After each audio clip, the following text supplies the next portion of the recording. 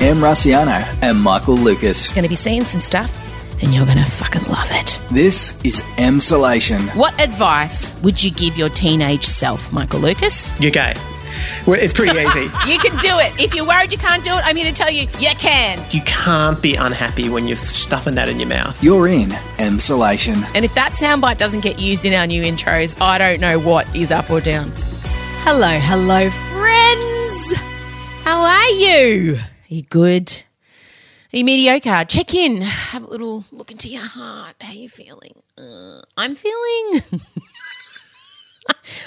like I need a stiff drink only because I've just finished with Michael Lucas recording the bit you're about to hear, and let's just say I stood up twice. It got very passionate.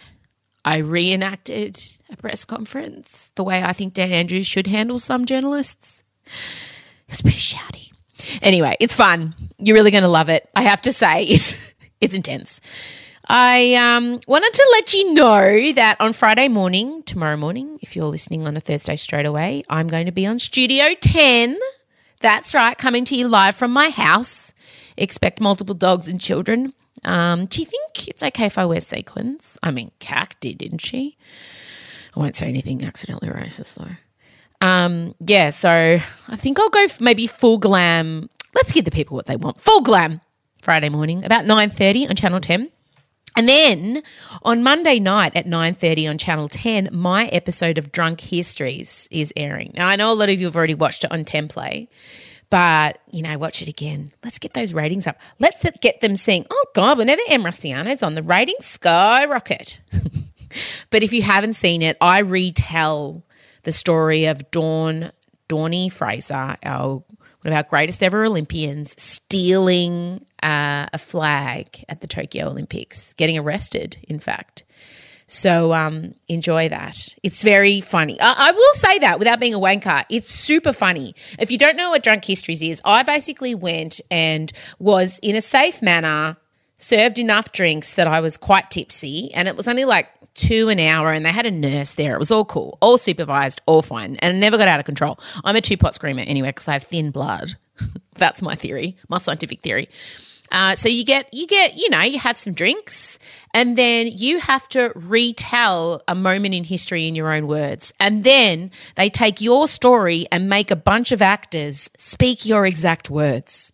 So you can imagine how hectic things got when I was retelling Dawn's story.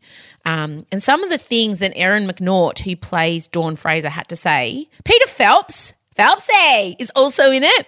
And they're all speaking my bogan, first-generation wog, refined lady voice.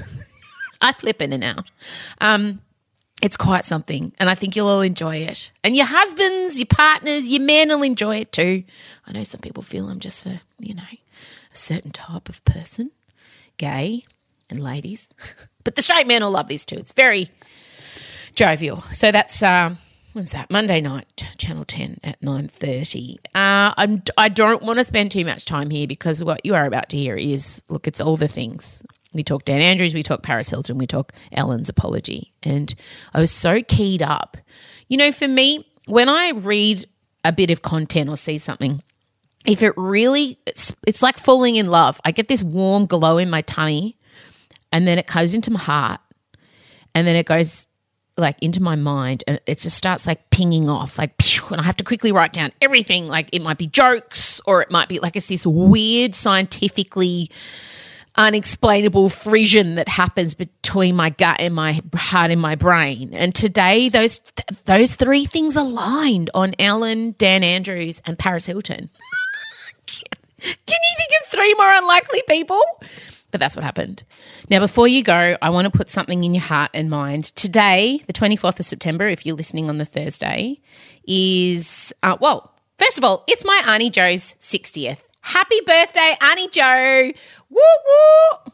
No, I think she listens. Well, anyway, happy 60th. She's one of my favourite aunties. I have 2 favourite aunties, 3 favourite aunties, and she's one of them.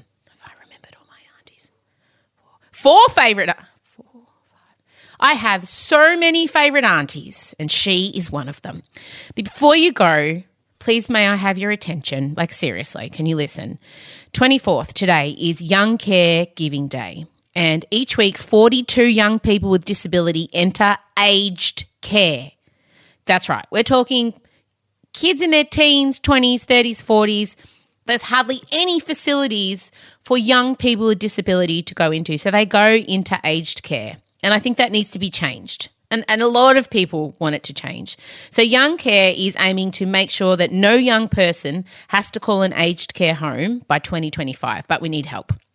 So today I need you to, if you can, whatever you can spare, you need to go and donate to Young Care. Now, I will put all the links on the social media, on the Emsolation podcast social media, but this is so important. We want to raise $300,000 and help create facilities for young people that are specifically designed for them, because old people and aged care facilities are not they're not vibrant, loud, colourful places. It's a different time of life. There's different requirements. So when I first heard about this, I couldn't believe it. It just seemed so wrong. So if you can spare anything, whatever you've got, it's Young Care Giving Day today, and all the links will be on the Emsolation podcast social media. Okay? Right, so you've got to remember to watch Studio 10 on Friday morning, watch Drunk History on Monday night, wish my Auntie Jo a happy 60th, and give to the Young Care Giving Day if you can. There we go. All right, let's get into probably the most batshit crazy episode yet. Play the music.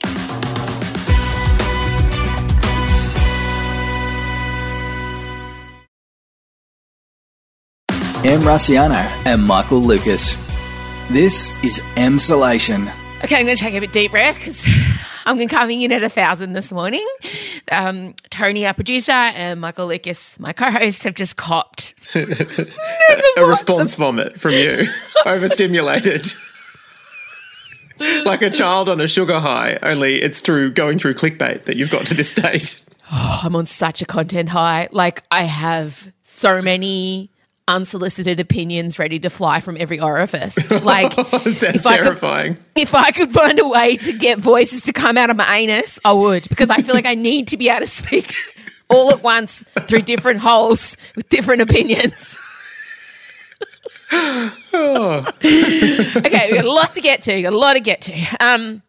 First of all, obviously, hang on, I just got to... Zen. Make sure no opinions are leaking out the anus. Hold it together, clench.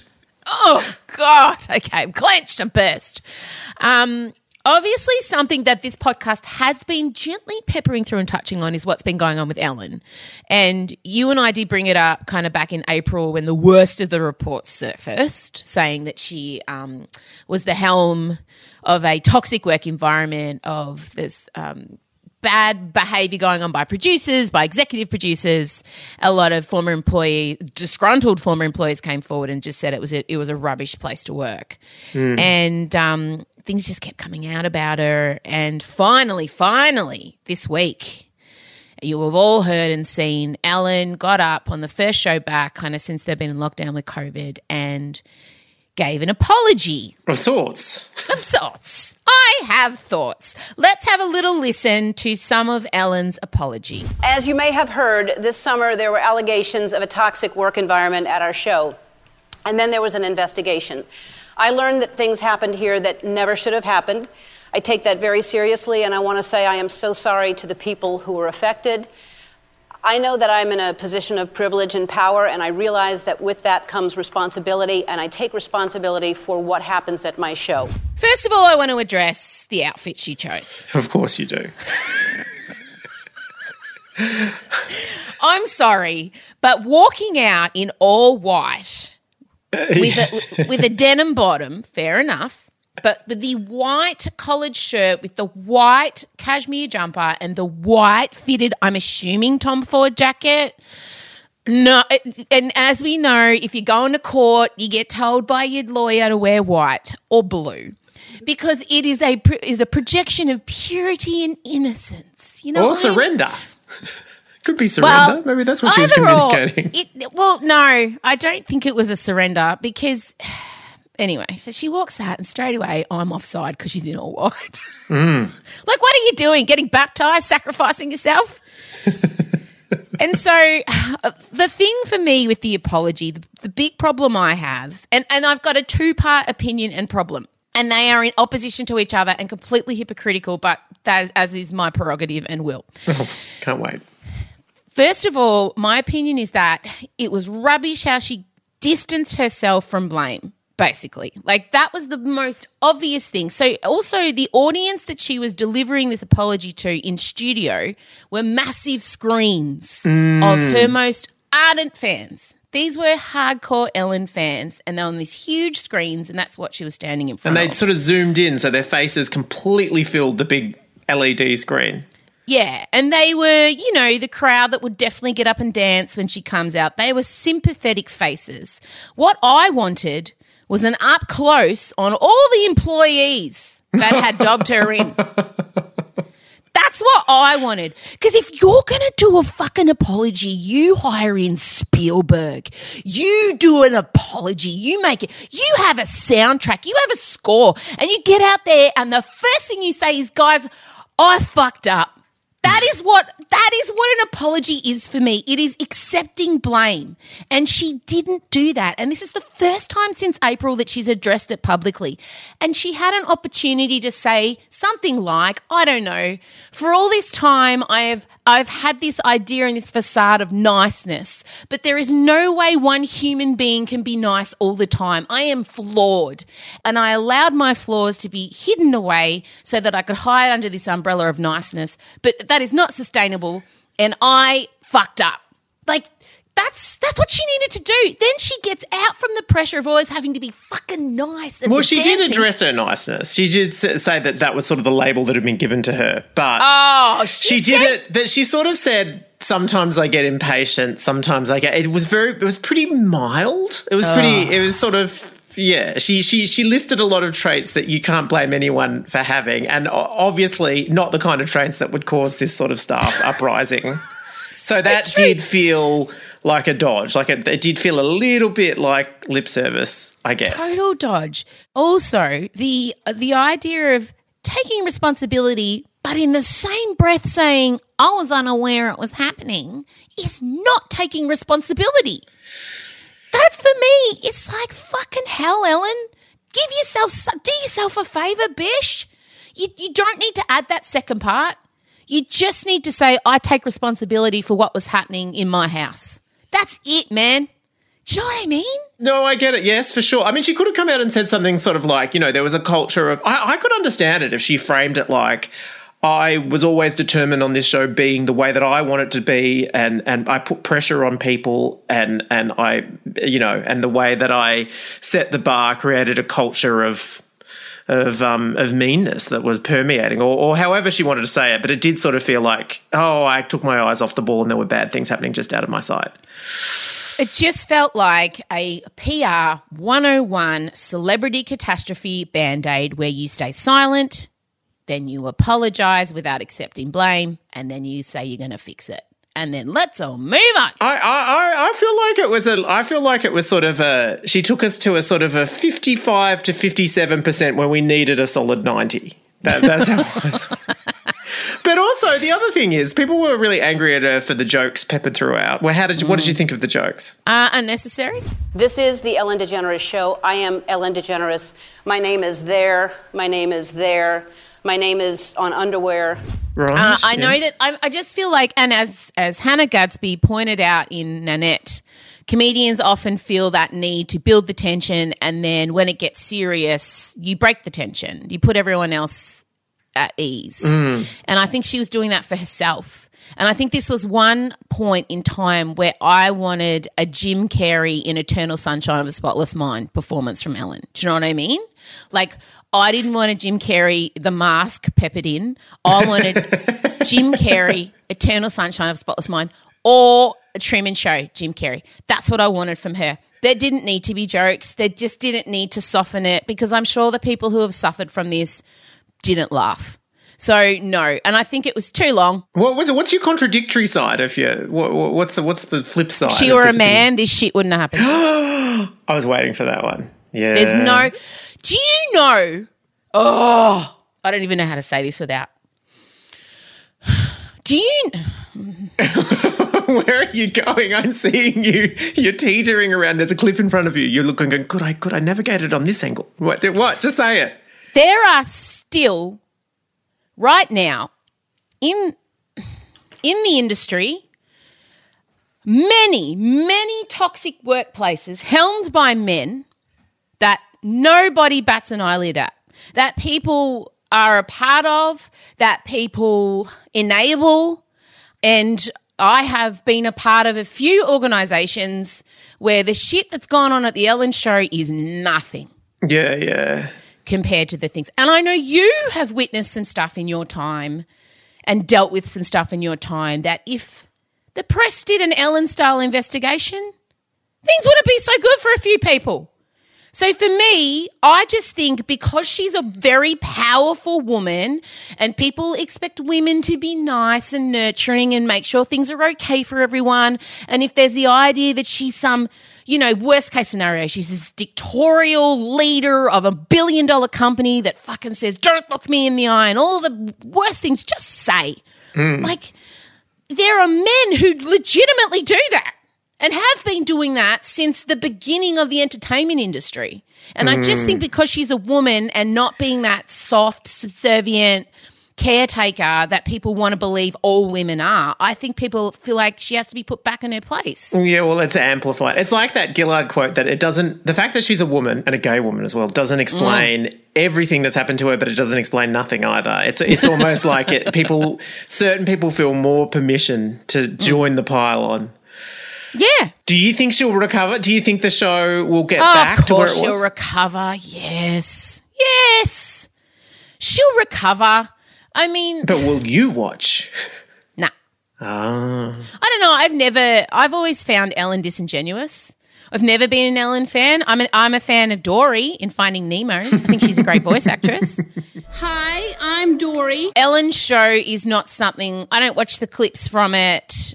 I don't know. I mean, I don't wish ill on her. I'm sad this has happened to her. I'm sorry for all the people that felt hard done by, and obviously the things that are said to have gone down are horrific, and I hope those people are looked after and everything's okay. And I'm not saying none of it happened, but yeah, I wouldn't call myself an Ellen fan. No, I wouldn't. No, I don't really watch that show either. I mean, she'll always have her place in kind of gay history for being the first, one of the first major TV stars to come out in the way she did.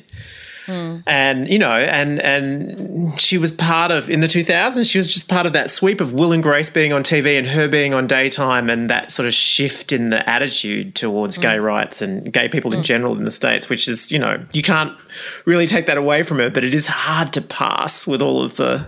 I know. With all the stuff that's come out now. But I mean, I was even, and we'll talk about this a bit later on. I'm watching a few clips of David Letterman. He's a foul old man. Yeah, totally. He passive aggressive. I know. He got it. And also wasn't he like cheating on his wife with young staff members and everything like that? Yes. He's still received as like a cuddly old grandpa. Yeah. We all love him. And I watched him talk about Paris Hilton's sex tape, because we're going to talk about that soon. I watched the Paris Hilton documentary. She was an 18-year-old girl. He's disgusting the way he talks about it. And he was notoriously grumpy to work for. Nobody could approach him. Stuff that was supposedly, allegedly going on behind the scenes at the Letterman show, I think pales in comparison. I mean, you know what I mean? It was worse than what sounds like was going on at Ellen. So I just feel like the double standard is a bit gross, but having said that, I'm not diminishing the experience of her staff members and what apparently went down. I think everybody needs to check themselves in this situation. No wonder you're exploding. You've got contradictory opinions coming out both ways, both of them so deeply felt. They are. But I constantly have contradicting emotions. She's tongue-tied. She can't even... Because, back when I started doing radio like 15 years ago, I had very polarizing opinions and I was very stuck to them, and I would never kind of give the light of day to the other side. I was so strong and staunch in what I believed. But then as I've gotten older and less afraid of being wrong and wanting to learn more, I realised things are nuanced, and I was such a black and white person in my early days. And now I'm just like every colour of the fucking rainbow. And I understand that there is always, a few sides to a story, and you have to go and deep dive into the other side to truly know that your side, that what you believe is sound. So often when I go look at the other sides of things, I'm like, oh, fuck, okay, yeah, that's a point. So, Complexity's so annoying, isn't it? I know.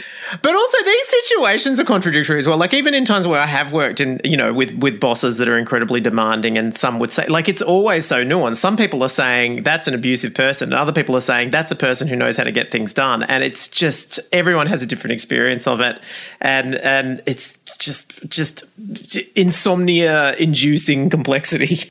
But it is. But again, and I'll say it, when it's a man being directive and telling you what he wants and being very good sure, leader. Good leader. But when it's a woman saying, no, I don't want to do that, I'd like to do it this way. At the stake. Correct.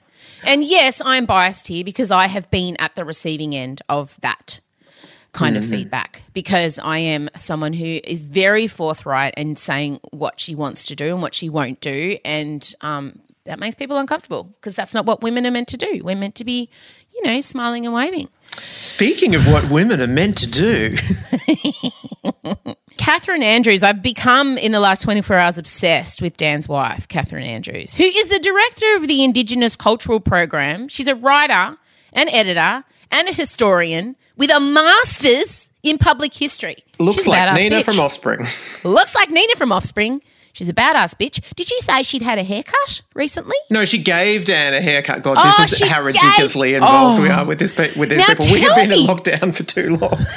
Did she give Dan a haircut? He had to go out and explain at the press conference because everyone was going to catch that he'd had a haircut. And as we know from Nancy Pelosi's experience, if you get an illicit haircut, you're going to be in trouble.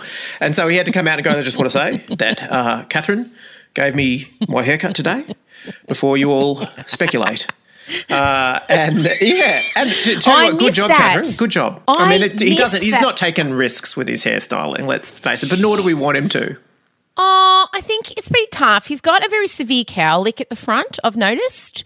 And my husband, Scott, I cut his hair over the weekend also. It must have been the weekend for it. And he also has a bit of a cowlick like Dan. And God, you just don't want to tack that at the wrong angle, or it's just not good. It's something about Mary at the front for another couple of weeks if you fuck up the cowlick. So I feel like he's also got a unique head shape. Yeah, true. I missed that part of the press conference, but I did catch. Oh wait, what's the protocol in discussing men's bulges in their pants? Oh. I just we're just saying we're not talking about Dan Andrews. No. But the hot Auslan guy, is it? I don't know how to approach this, but everyone's noticing it. But then I don't want to be objectify someone, a public servant who's doing their best to provide a service for the deaf. But then I feel like women have been objectified forever. And if a woman went out there with the equivalent breast prowess, is that the right word? I think you've invented a term, but frankly, I want you to either record an album or write a novel called Breast Prowess. It's hard to say, breast prowess. Oh, it's a real tongue twister. Breast prowess. Look, just set the scene by saying, as Melburnians, we are stuck watching these press conferences day after day after day. They're on every single day where there is some Stockholm syndrome. We're noticing everything. And when we say everything, we mean everything. It's generally a wide shot so you can see the full body of the Auslan interpreter. And there is a very attractive Auslan interpreter. And keep going. And some have noticed that he's bringing a lot to these press conferences, a great deal. He's delivering goods and services. Hang on. You just need to play the grab. Play the grab of the... This is someone commentating watching the TV. So you have a little listen. I think that will say it all. Yeah, this is a guy watching the person we're speaking about at home. We had just a few cases. Jesus fucking Christ. It's fair dinkum. He's fucking rock hard. Or he's not. Imagine an 8-inch softie. Okay, so good. We don't have to say it. Someone else has said it. So we're dealing with schlong. And what an amazing code you introduced there. Thank God. Thank God you sailed around being too crude with that one. Well, I mean, we also, before we move on to Paris. But, are you going to make your magical unicorn of death prediction? Yeah. Well, this is a good one. I mean, Dan Andrews, there is no way he's not moving to federal politics. He's a rock star. And we haven't had a rock star since Kevin Rudd in 2007, which is a weird thing to say about a guy who once threw a hairdryer at someone because it wasn't the right one. Well, no, actually, that does seem pretty rock star to me. Yeah, I mean, what do you want from your rock stars if they're not throwing hairdryers across the room? But as your favourite genre of human is nerd rock star. Nerd rock star. Besides, gay, throwing gay, that's amazing. But a nerd rock star on the up and up is an exciting category of human, and that is what we're experiencing right now. He's got a cool wife. Very cool wife. But I think it's also, I mean, and anyone who is watching this Murdoch doco on the ABC will know that normally when Rupert Murdoch's papers turn against a leader, it is a matter of time until they are killed. And, I mean, politically. Yeah. And they turned on him so hard. Like, I've never seen a more united front of just shit-canning him every single day. Can I give you a headline example? I'll go. Dictator Dan trying to build a COVID gulag. That's balanced. No, I mean, how dare anyone say that, op-eds are masquerading as factual news? That's a disgrace. And by the way, the Gulag was the government agency in charge of the Soviet network of forced labour camps set up during Stalin's time. So, it might be a little overstatement. Might be just a little bit. But yeah, he's really got under their skin, and no matter what they do, it doesn't, the latest polling that's come out, he has not been affected. He's still sitting in the 60s, no matter what they throw at him. It's been so long since there's been anyone that has had that kind of resilience in the face of it all. And then recently there was a bit of a, Albo's not doing so great in the polling, and there was a lot of polls like, who would you like to see take over the Labor federally? And Penny Wong romped it in. But in pretty competitive second place was Dan Andrews. 100%. I mean, and Penny's in the Senate and saying she doesn't want it. Yeah. So. Yeah. No, I mean, 100% Dan Andrews will, he's going to replace Albo. I do believe that. Believe that. There we go, magical unicorn. Yeah, she has spoken. Speaking of magical unicorns, Paris Hilton. Wow. Yeah. And also speaking of human clickbait, which Dan clearly is, as anyone who's clicked on articles about his horoscope or about his body language, there's been articles about them both. But Paris was the original human clickbait. I know. Well, she started it all. She was the first ever influencer. 100%. Yeah. And apparently invented the selfie as well. Well, she was kind of doing Kim Kardashian before Kim Kardashian too. Kim Kardashian says in this documentary that's on YouTube, it's had almost 9 million views, that she is who she is because of Paris. Paris showed her the way. And this documentary is, I want to just state from the offset, one of the saddest things I've ever sat through.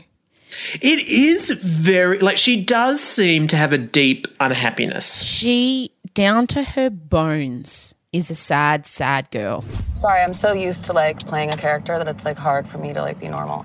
No one really knows who I am.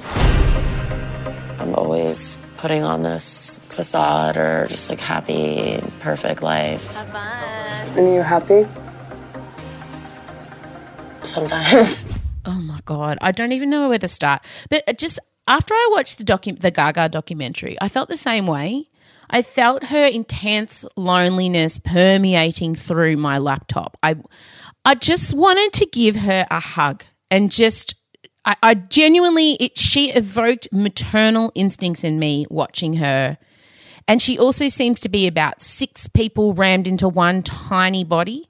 True, but didn't you also have moments where you're like, oh, for fuck's sake? Like many moments for me. Like the biggest one for me was when like her and her sister were having a chat about the schedule and she was going on about everything. And then the bit where she was like, I just can't stop until I make I'm $1 billion. I just can't. I'm like, well, okay, there's your problem. Yes. That's ridiculous. Take a fucking holiday. If you are insomniac and you're driving yourself to the brink, you can handle not cracking that billion before you're 40. You'll be fine. I know, but I mean, if you want to be a superficial asshole about it, as you are being, then yes. But I felt, I mean, obviously I was pretty keyed up after all the Dan stuff and all the Ellen stuff. And the Ellen stuff. Because you are ping-ponging between three very different personalities here. I know, but on one hand, again, conflicting. On one hand, I was like, oh, mate, you're right. You're a very privileged white woman who's very, very wealthy, who's very, very successful. It's cool. But if you take away all of that shit and you strip it down to just me observing another human, she is so damaged and so unevolved and hasn't, like, she's frozen in time at 16. That when she was at the height of her fame and the height of, I guess, her happiness, and before everything went shit to shit, she got sent to that military school where she was, spoiler alert, treated very badly, abused, physically abused, the Provo Canyon School. She does a sort of a little sit down with other survivors of this survivors. school. It was like a mega, because she was a bit wild, it was like a mega strict reform boarding school that they put her in. Her mother put her in. She got kidnapped in the middle of the night. Yeah, it's insane. Something happened to my childhood that I've never talked about with anyone. I just heard screaming, bloody murder. But I couldn't tell you guys because every time I tried, I would get punished by them. I still have nightmares about it. Here we are at Paris' school. And the only thing that saved my sanity was thinking about who I wanted to become when I got out of there. Kathy and Rick Hilton allowed two burly, strange men to come and grab their daughter from her bedroom in the middle of the night as a 17-year-old, didn't warn her about it, didn't talk about it, and then she was taken to an unknown place where she was put in solitary confinement, where she was drugged up, where she was physically and mentally abused. And they thought that was a good idea? They thought, handling the situation. Hashtag good parenting. There were no hashtags back then.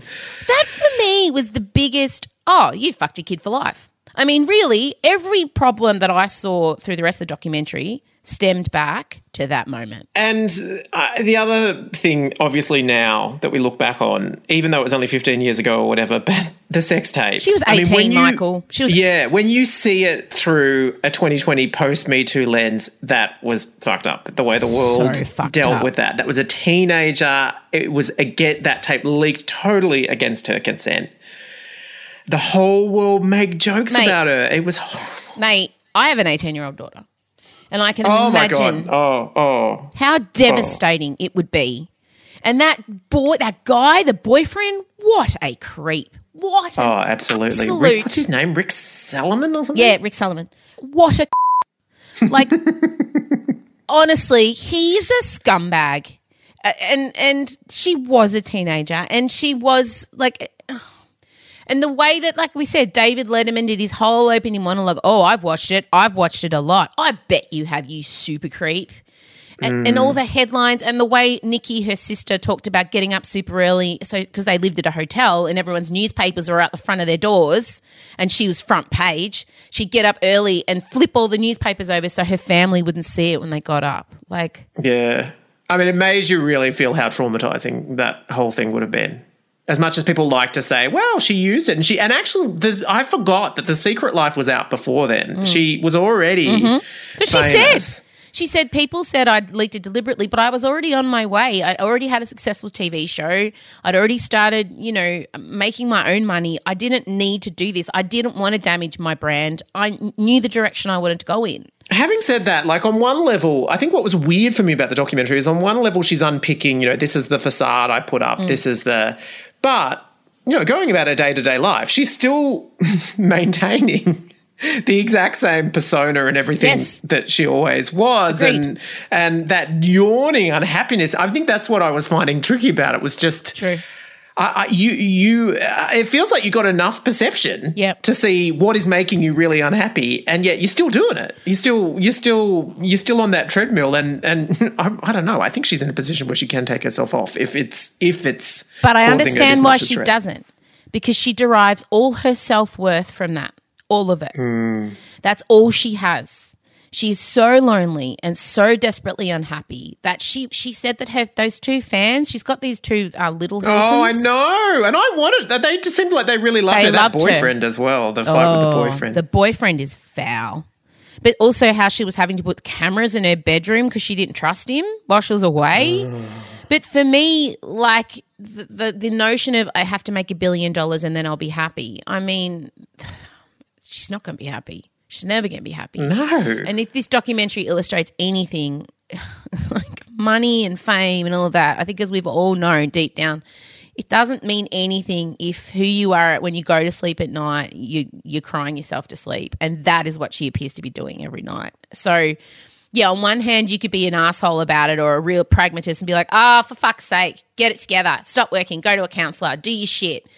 But then on the other hand, the more human side of me, again, complicated, contradicting, says, I understand, especially I do relate to deriving self-worth from work and from the adulation you get when you do a good job and from people patting you on the back, especially if you've sometimes felt like you're never going to measure up. I spent a lot of my adult life feeling like I was never good enough.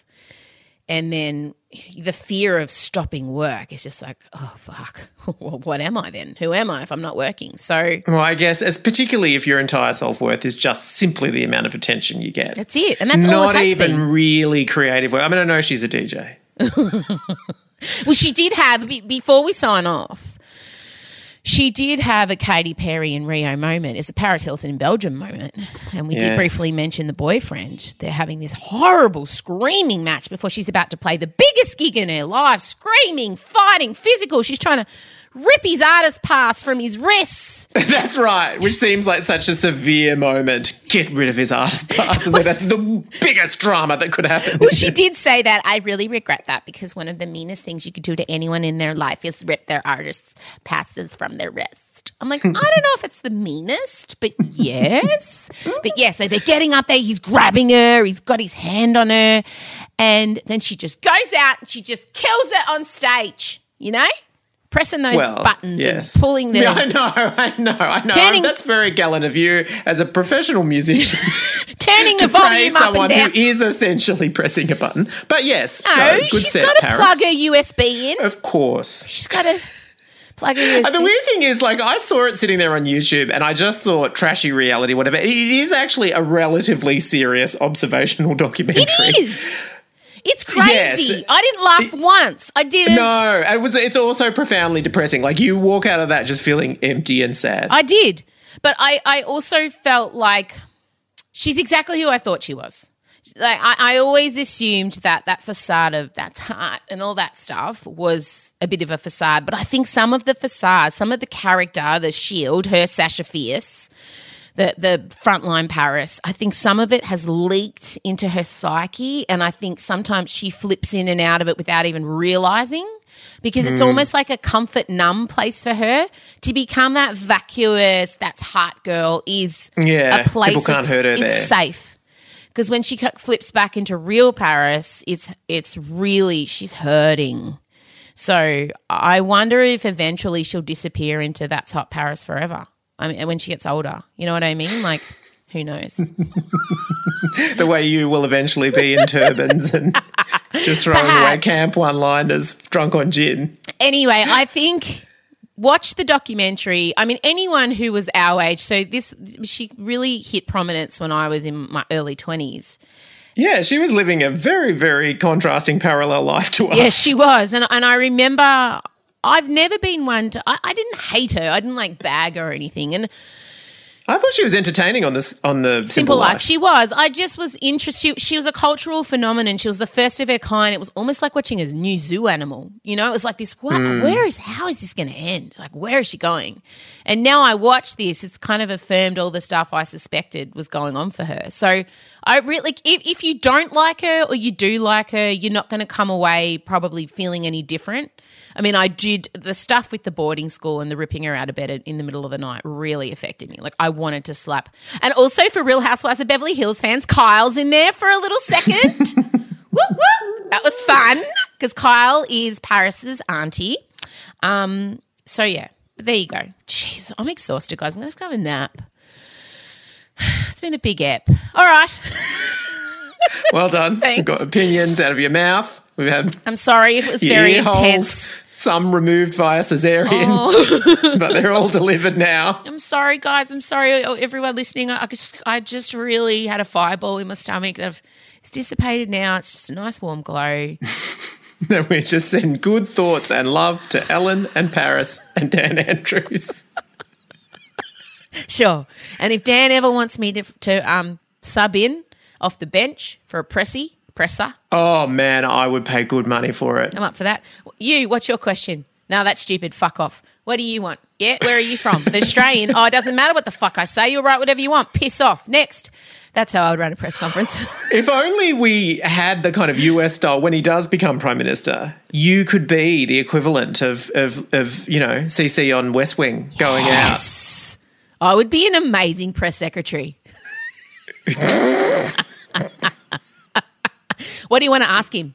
Now, that's not going to even get a fucking answer, so either do better or get the fuck out of my press room. It would be an absolute scorched earth policy. You would I would say you would last half of one press conference and then go directly to Dancing with the Stars. And perfect.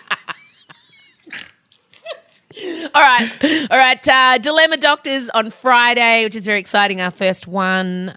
You and I have already kind of solved it, and there are very differing opinions. Well, I would say that, by definition, then we haven't solved it. We've given two different pathways. So that's coming out on Friday. It's a goodie. It's good. Nah, you solved it. I just probably muddied the waters. But, oh well, que sera, sera. All right. Oh, mate, I really go have to. What's the time? Can I have a gin? No, it's only 10:40. All right, talk soon. Talk soon. Bye. This is Emsolation. How are you feeling? I get very passionate about things and they just come shooting out of me like beams of weird light. And now I genuinely think I'm going to have to go lie down. Thank you for listening. Thank you for all the things. And also all your lovely, beautiful messages that we get sent. They do get passed on to me. The bad ones are filtered out because my team know very well that I will obsess over them. So those kind of feedback is just given as suggestions, but all the good ones do come through and they're so lovely. And it warms my heart to think that this podcast helps some of you escape, have a little laugh and stand in some light for the day. So I love that. Have a great day, whatever you're doing. If you're listening on the Thursday, straight away, don't forget tomorrow we have our very first Dilemma Doctors segment.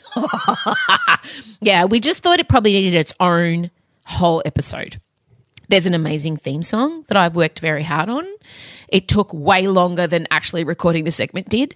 Our first dilemma is great. It's a doozy. And remember, the pettier the better for Michael and I. This one revolves around how to tell your partner they're bad at giving gifts, okay? Michael and I had two very different points of view. If you would like the Dilemma Doctors to help you with your dilemma, remember hello@mrussiano.com. All right, well, that's coming out tomorrow. Thanks, guys. I appreciate your ears. Bye.